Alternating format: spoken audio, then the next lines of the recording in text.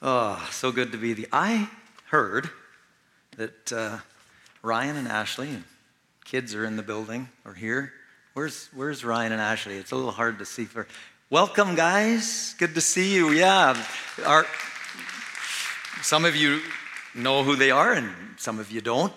Pastor Ryan was our first youth pastor at Eaglemont Church, and he and Ashley served in ministry so well over the years, invested much in Eaglemont Church. So great to see you barely with old eyes and bright lights.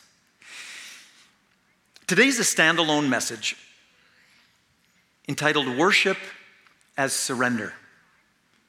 That second song we sang this morning was so appropriate, and I'm forgetting the title.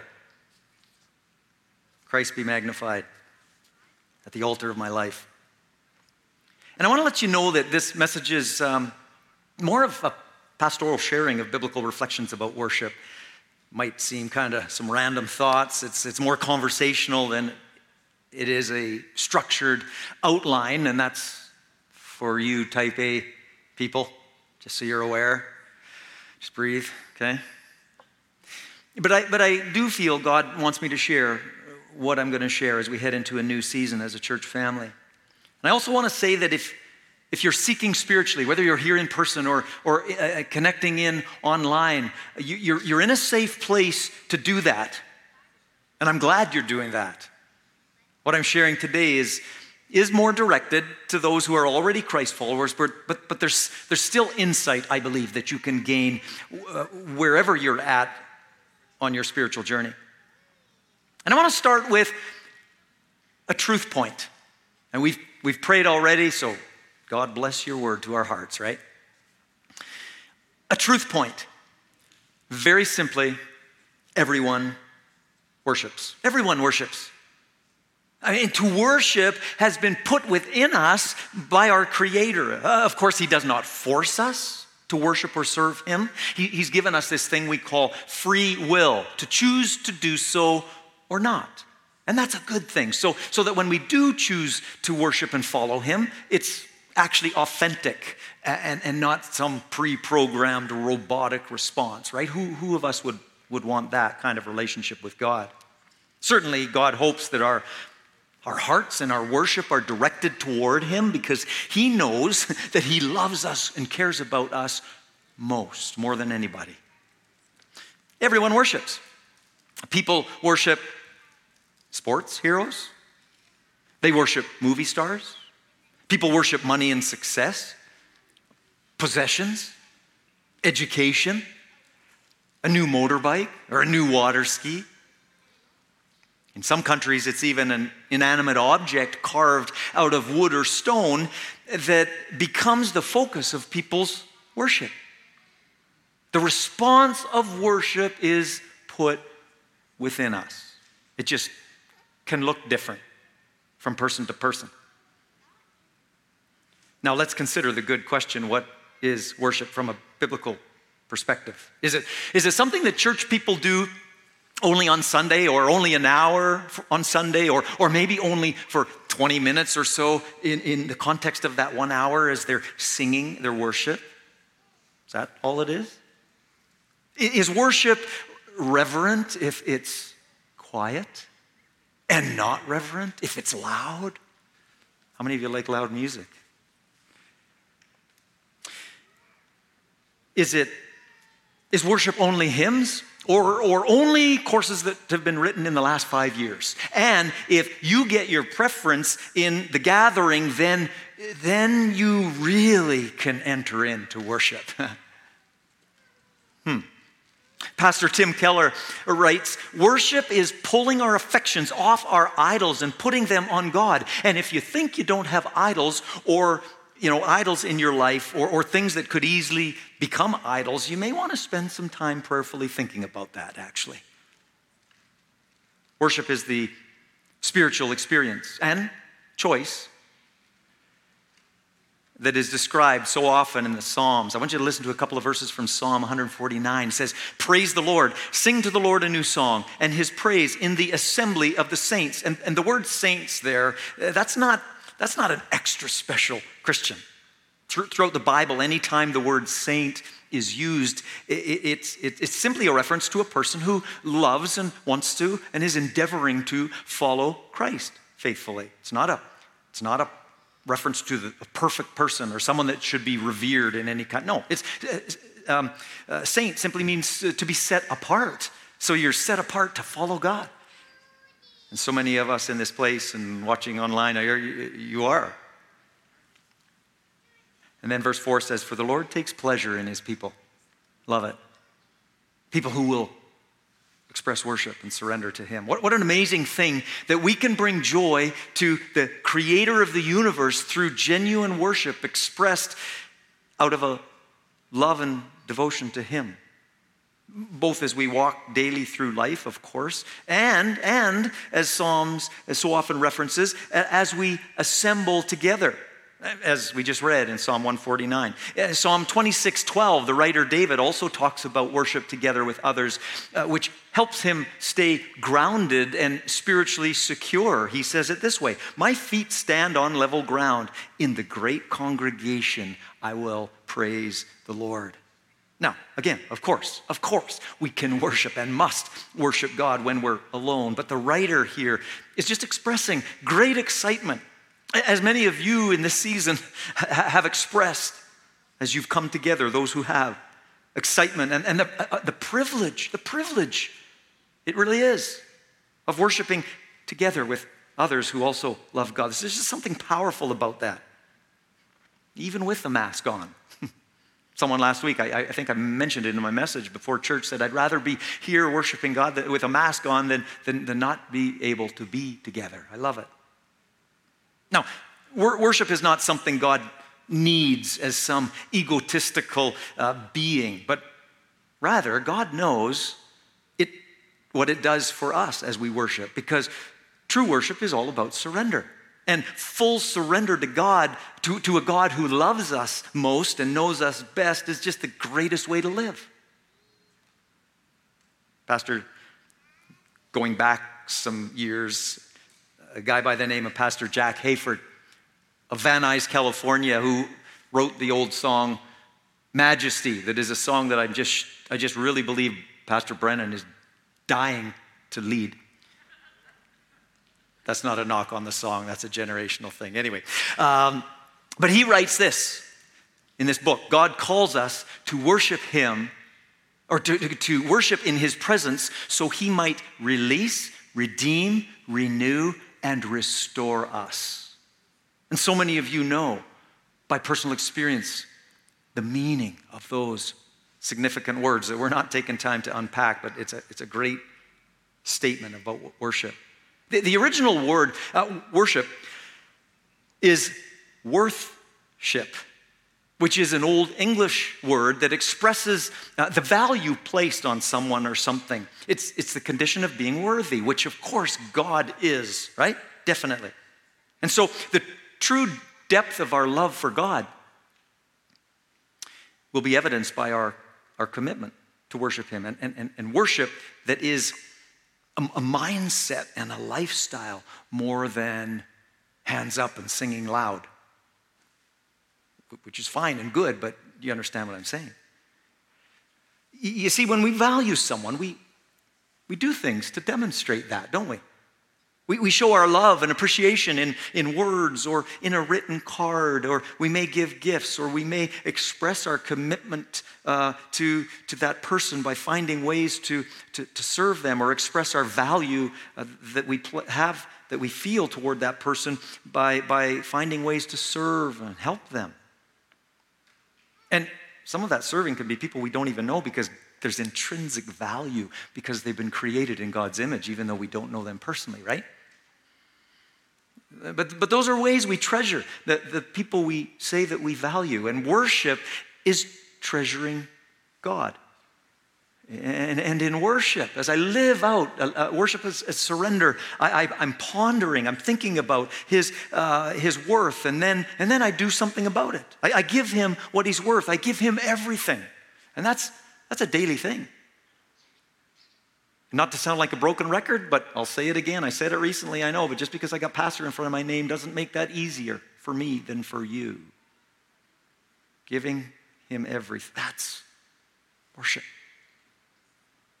That's what Jesus calls us to as his followers, a full surrender. It's exactly what the Apostle Paul, who wrote about half of the New Testament, and he used to be a persecutor of Christians, killing them, putting them in prison. Jesus showed up literally. You could read about it in Acts 9. His life was changed. He became one of the greatest missionaries and proclaimers of Christian faith in all of history. He wrote in Romans 12. Pastor Brennan referenced Romans 12 too. He wrote this in verse 1 of that same chapter. I urge you, brothers and sisters, in view of God's mercy, in other words, because he's done so much for us, to offer your bodies a living sacrifice, holy and acceptable to God, which is your reasonable act of service, or which is your true and proper worship, as the New Living Translation puts it. In other words, our full surrender shows in how we live. It shows in our thoughts, in our attitudes, in our words, in our actions. It's from the place of full surrender that everything else becomes meaningful worship. Everything else. Sure, my singing, yeah. My serving, my engagement daily with God's word. What I do for work, what you do for work becomes worship. How I love my wife, how I show that worship to God. Every time I choose to obey what I know God wants me to say and do, all of it is genuine worship that God accepts and that brings him joy. That's awesome. It's awesome. Let's change gears a little bit. I want to read a true story now, but I preface it with this statement. Living in full surrender as worship to God will keep you close to God when you face tough times. Pastor Jack Hayford, this same book, tells this story of a young couple that he knew. He says, Richard and Michelle's baby passed away. It was a case of crib death. That unexplained, invisible suffocator of infants. Besides being devoted parents, they were also faithful servants to the congregation where they labored as pastoral assistants. Now, with the baby's death, a clutter of questions was buzzing overhead like flies as various local people, hearing of the tragedy, probed one another with the usual questions. Where is God when things like this are happening? What did they do to deserve this? But Richard and Michelle didn't have any questions, only tears. Grief was deeply and understandably present, but so was a warm, very human and unpretentious simplicity of faith. They knew Kirsten's death had nothing to do with God. He neither willed her death nor took her life, nor did he watch the passing of their child with indifference. Within their sorrow, a quiet confidence reigned, a kind of rule which prevails when people understand that such situations are neither God's will nor God's fault. That tough things happen because our planet is sadly out of joint with God's intended order of things. They knew that in God's original plan, design, God meant everything to be so different. Richard and Michelle discovered these truths in learning to worship. Through their years of preparation for ministry, they had grown in Christ, and they had grown in a pattern of giving and serving in Jesus' name. Their baby's death staggered them, but they didn't stumble. And at the root of their stability, they exhibited a steadfastness that was neither feigned nor forced. Hayford says, as he observed their life through this time, he said, the role of worship in all of this was foundational and essential. For at its core, worship is not a kind of church service so much as an understanding of life, how to rule in life rather than being ruled by it, even when tragedy strikes. He's reminding us of something crucial, That worship is primarily about surrender to God, which will help us remain strong in Christ, even in the most painful circumstances. Turning your pain-filled heart, like so many of you have had to do, toward God in expressions of adoration and praise and surrender helps us. Helps us know His love and comfort, even in the darkest of valleys. And again, many of you have walked that in ways that I have trouble even comprehending. And by your testimony, some of you've inspired me and inspired others and honored God. Before we shift to another teaching point, I want to pause and pray right now for those of you, whether you're here in person or engaging online, that are facing painful, difficult things in your life. And for you, maybe even the thought of worshiping God right now is tough. In my prayerful preparation, a moment that I had in my office, this prayer came and I just wrote it down. And I felt that in the middle of this message, I wanted to pause and pray this pre-written prayer. Pray it to God on your behalf. And if this is where you're at right now, feel God's grace and strength and comfort as I pray for you. Heavenly Father, I pray for those who are in pain of any kind. I pray for those who may have lost sight of your love for them. And they're wondering where you are. Please remind them and show them that you're there. May they choose to worship you, even in the midst of this very difficult season of their life. And may they experience your deep peace filling their hearts and minds as a result of their surrender. In Jesus' name, amen.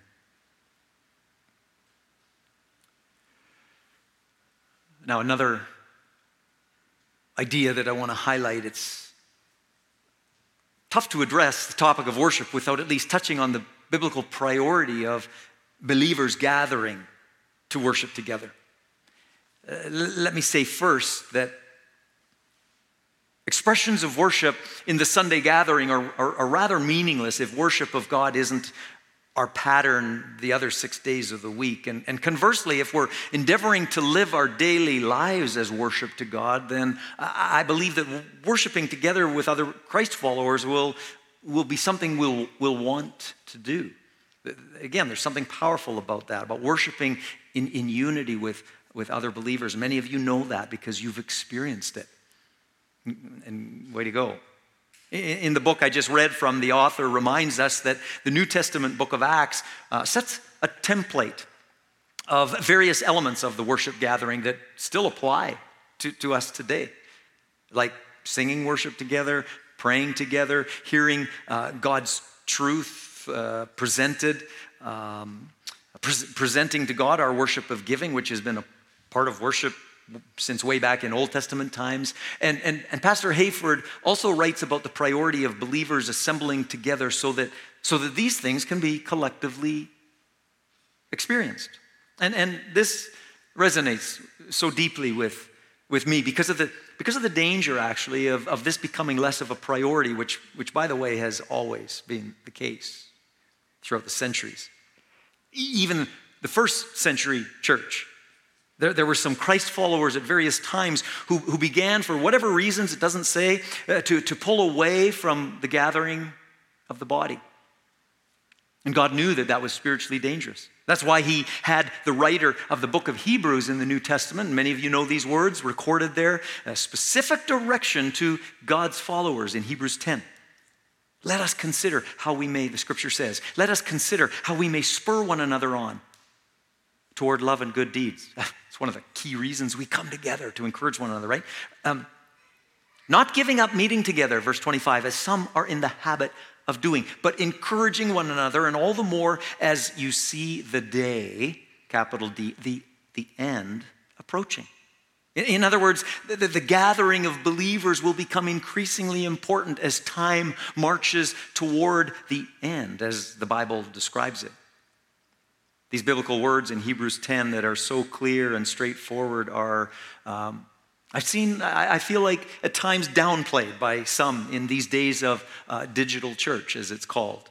And don't misunderstand me, online ministry has such an important place in our world, and certainly as we know it today, of course, as an arm of ministry, and certainly maybe particularly even as an outreach to seekers. It's great. There's an American pastor who recently wrote in one of his blogs that the context of this Hebrews New Testament reference about not giving up meeting together, that the context was not corporate worship. Caught my attention. And I appreciate the vast majority of what this particular leader writes, and I read a fair bit of his blogs, but I disagree with that statement of his. In all my years of study of this passage, no writer or commentary has ever said that before, and maybe I'm misunderstanding what he was saying, but that's how I took it. Now, I wouldn't say the only application of the words in Hebrews 10, 24, and 25 is the Sunday gathering, something that the first century Christians, as many of you know, initiated at some point after the resurrection of Jesus as the weekly celebration of the resurrection of Christ and the salvation it brings to us. It's great. We see reference to what was this new pattern of a Sunday gathering in Acts 20, verse 7. On the first day of the week, we came together. Paul refers to believers meeting together on the first day of the week in 1 Corinthians 16:2. The writer of this blog I'm referring to says that this verse in Hebrews is speaking directly about not giving up on relationships. Now, certainly we must never give up on relationships. And growing our relationships with one another is one of the key purposes for believers grouping up regularly in any format. Someone might say, well, you can get that in a small group. You're right, you can, and you should. However, put these words from Hebrews together with what was the practice of New Testament Christ followers, and the Sunday gathering is a part of the important application of these words from God in Hebrews 10. And please don't let this discussion ever devolve into a debate that pits larger gatherings of believers against small groups. It's not either or. It's both and. And a lot of us anyway have experienced the benefit and the spiritual influx positively of both of these. It's not either or, it's both and, because there are different outcomes, I would say, potentially, and even some slightly differing specific purposes between those two types of gatherings. There's the weekly Sunday celebration that we definitely see as part of the pattern, as I've said already, in New Testament believers' lives, and the Acts 2:46 reference to the fact that they also got together, it says there, in their homes and ate together. And I'm sure those meetings, as we read through Acts, you see spiritual interaction, meaningful fellowship, prayer together, whatever took place in those small group gatherings was of spiritual encouragement to all that were there. So it's not a debate. Anything that was a priority for God in the first century church must also be a priority for us today. There's another, and I need to wrap up here.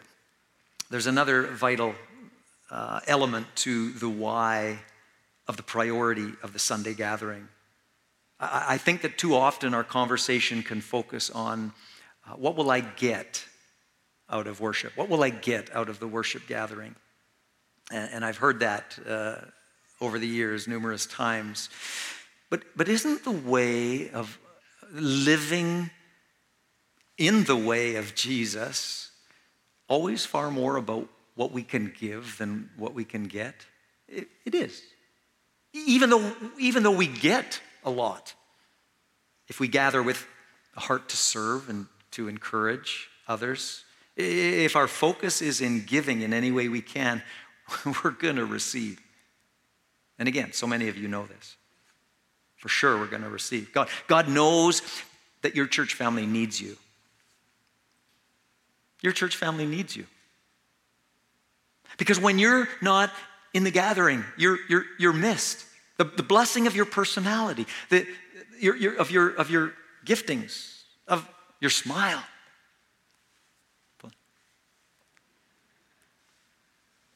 Of your prayer for others. And I am just jacked when I hear, and I hear it fairly regularly. And when one person in the body has stopped and talked and then ended up praying for someone who was honest enough to share, it's difficult. I'm going through a difficult, and they pray for that person. Beautiful, powerful, must happen. Be open to that. It's not a tough question. Can I just pray briefly for you about that right now? It's good. You're missed. Your expression of welcome to newcomers. When you're not here, you're missed. When you're not here, your words of encouragement are missed. Your expressive worship that inspires others is missed. What you contribute to make the gathering vibrant is missed. We're not performers up here. We're in this together, worshiping God together. And I know we're in a unique season, of course. But I'm talking about this broadly. And I talked about this fairly regularly pre-COVID.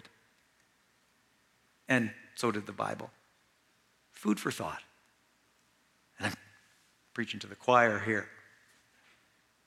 Now there's, for reasons we respect, for this season, are not grouping up in person. And that's why so many of us, churches and ourselves included, with the tech skills that God blessed our church with to be able to do it is phenomenal. And we want you to feel a part. And we're one body, as Joel said. This isn't about making a chasm, right? But as we look to the future, because this will be in our rearview mirror, it will. And I'm not going to say when. But what does life look like for you as a Christ follower relative to the body of Christ that you're a part of? Whether it's here or somewhere else, be connected and be a blessing as God leads you. He wants to use you to be exactly that within the context of the church family locally expressed where He places you. It's a beautiful and powerful thing. I don't know what I was thinking, preparing so much. I'm going to stop there. Easy on the amens. This is important stuff, isn't it? The role of the body of Christ. My role in the body of Christ.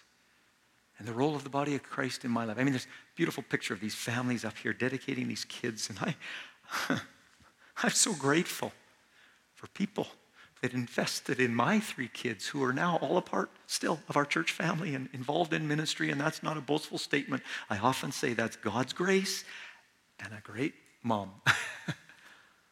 And people like Pastor Ryan, Ashley, and others. People that volunteer week after week when they were in children's ministry downstairs. The interaction, the intergenerational interaction, beautiful, powerful, important. Lean into it, people. If you're 19, you notice the 12-year-old and stop and talk to them. Make them feel welcomed and noticed and valued. Please? It's God's desire for our church. If you're 70, find the 50-year-old who's entering a new phase of life with kids leaving, and you can talk about what that's like if that's been your experience. Or if you're 24 and you find your way to someone who looks really old and they're 57, and you go out of your way to say, hey, how you doing? My name's... You might have a few moments of silence because they're shocked. Maybe not. body life starts. Meaningful, spiritually helpful body life most often starts with a simple hello. Let's go there.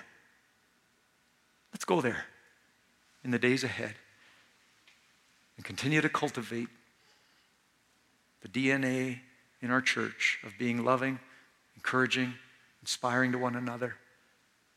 And out of that will come powerful outreach in the mission that Jesus has called us to, right? They will know that we're his followers by our love for one another, and certainly for people that don't yet know Christ. Maybe you have never come to the place of surrendering your life to Christ. I'm going to give you that opportunity as we close to ask God to be the forgiver of your sin and the leader of your life. In this moment, you can do that. And if that's your desire, you can pray, Father, thank you. God, thank you for sending your son Jesus to take upon himself the penalty of sin which belonged to me. But Jesus, thank you for stepping in voluntarily for me so that I could go free and not be separated from you for eternity. Thank you, Jesus, for the gift of eternal salvation you bring to me by your death and resurrection. I want to surrender my life to you. I don't know what's all on the other side of that, but I know you love me most and you want me in your family. And so I receive your gift of grace and forgiveness right now, and thank you for loving me so much. I want to follow you with all of my heart. In Jesus' name, amen. Amen. If you prayed that prayer, there's a QR code that you can point your phone app at, and a form will come up that will allow you to let us know that you made that commitment. We don't want to harass you or in any way, but we do want to make ourselves available and possibly give you some resources. If you don't have a Bible, we'll give you a Bible. So take advantage of that. God bless you.